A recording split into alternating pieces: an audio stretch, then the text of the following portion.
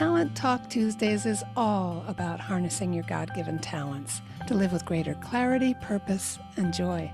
You are wonderfully made, my friends. May all we do be for God's glory.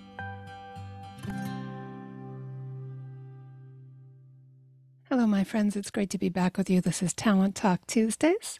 And today I'm going to start the first in a short series of freedom stories, is what I'm calling them. And they're stories from actual client experiences.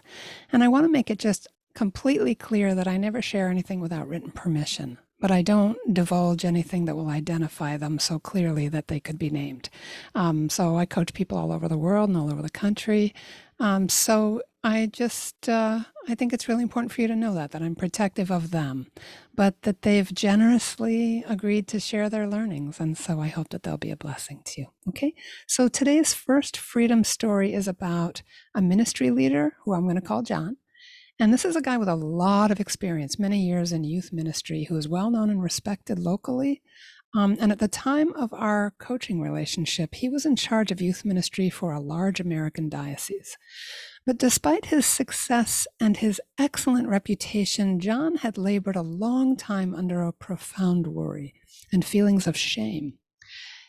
John was hiding something from his family and from his colleagues, and it was making him chronically anxious. John was burdened by the conviction that he had OCD, obsessive compulsive disorder. Now, there is nothing to be ashamed of if you've actually got OCD, but John didn't have it. He thought he did because he had what he thought were quirks, right? Embarrassing quirks. He took notes continually about everything. He planned in great detail to the nth degree, dotted every I and crossed every T meticulously. So when we started to look at his Clifton strengths, he discovered that he had two talents that Gallup calls consistency and discipline. You can find more information about these talents at the Gallup YouTube channel. Look at Theme Thursdays. They're awesome. Or at their website, gallup.com. I also highly recommend this book, which is Discover Your Clifton Strengths. That's Strengths Finder 2.0. It's terrific. It goes through every single one of the 34 talent themes. So anyway, John and I start to break open his report and coach through it, and he's starting to really connect specifics of his own life and his experiences and his capabilities with the descriptions of those two talents in particular.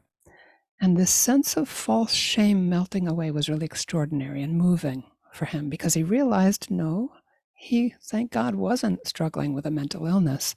He was really talented. And not only was he, through his consistency, really good at establishing best practices and communicating clearly and consistently with his team, he was great at setting up schedules and goals and really spelling out clear expectations so everybody on the team could succeed. Amazing talents, right? But he had this incorrect idea about them. He was also really gifted with treating everyone with kindness and fairness. So it was a little mind-blowing for him to start to get clarity. And he said to me, I'll never forget it. This is a very accomplished, highly respected guy. And he said, Lisa, I feel confident for the first time. Confident for the first time. Imagine having talents that powerful. Many years of success in a position as important as his in one of the largest dioceses in the country, and for years being embarrassed by those talents. But that's not uncommon. A lot of us labor under false shame and false identity, and it holds us back from fully saying yes to God. So here's what happened next. A couple of weeks after we first went through consistency and discipline and his realization that these were talents and not signs of mental illness, we talked again.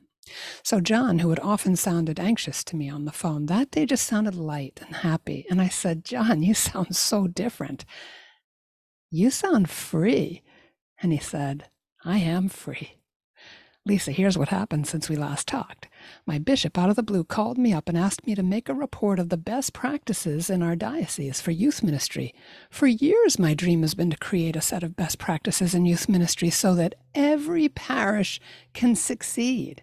And here I am at this moment when I'm recognizing that I was made to do this work, that this desire to create best practices has been part of God telling me that he's calling me to do it. And at this moment, the bishop is directing me to create best practices for the whole diocese. It was just an incredible moment of sharing this victory with him. We were so happy, just elated. And he was liberated to finally really fully say yes to God without this burden of false shame. I'm telling you the story because we all do carry some false shame and false labels on our talents. Some of those labels were given to us along the way by well-meaning loved ones. You talk too much. You're too, get your head out of a book, whatever, out of the clouds. Like we just hear these things along the way and they imprint on our sense of self. People don't mean to hurt us as badly as they do. But some of them we even put on ourselves because of our life experiences that were shaming, or times we even may have misused our gifts. But remember that with knowledge of our gifts and sacramental healing, we can push back against that spiritual enemy who loves to get in our heads and stop us from living as lights on lampstands that we are called to be. In John 10:10, Jesus tells us we're supposed to be that bright shining city on a hill, the light of the world. That's not ego. Again, go back to my introduction for an explanation of how I come to this work. This is all about giving glory to God, of it being in this humble place of boldness before the Lord, for his sake, for the sake of the church. So we can operate with a whole lot more freedom, confidence, and joy in God's design in the ways he prepares us through our training, through our life experiences, and the ways he calls us forward at exactly the right time. God's timing is amazing. So to be clear, I'm not talking about healthy shame. That's actually a gift. It's that check-in with our conscience that helps draw us back to God again and again, right? Got a witness right here for reconciliation and healing. But what we want to do is to start asking God in prayer, where am I burdened by a misunderstanding of your beautiful design in me? And then do whatever he tells you. All right. I hope this has helped you today, my friends, to just consider, what is it about my design that might be needing some clarity, so that I can thank God, be grateful for that design, and notice where it dovetails with what I'm sensing in terms of God calling me to that greater purpose. We might ask ourselves questions: what are my quirks? Right? The things that maybe I'm a little embarrassed about, or people have pointed out because maybe I didn't use them well, or maybe because people just were uncomfortable with my gifts.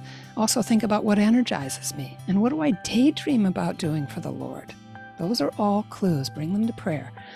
So I'm going to tell a bunch more freedom stories over the course of this podcast series. I'm going to try to keep them all short because I know you're busy. And I just ask you to pray about them. Next week, I'm going to talk about another freedom story, a woman really empowered by a strength called empathy. And we talk about empathy a lot in our culture, but this is what Gallup describes as empathy, just to be clear, because I'm Gallup trained. But she thought it was a shameful weakness. She hadn't identified it. She was noticing certain things in her life and really struggling under the burden of that. So tune in next week. Hope you'll join me. And thanks for listening. You are wonderfully made, my friends. I'm praying for you. Please pray for me too. God bless you. Have a wonderful day.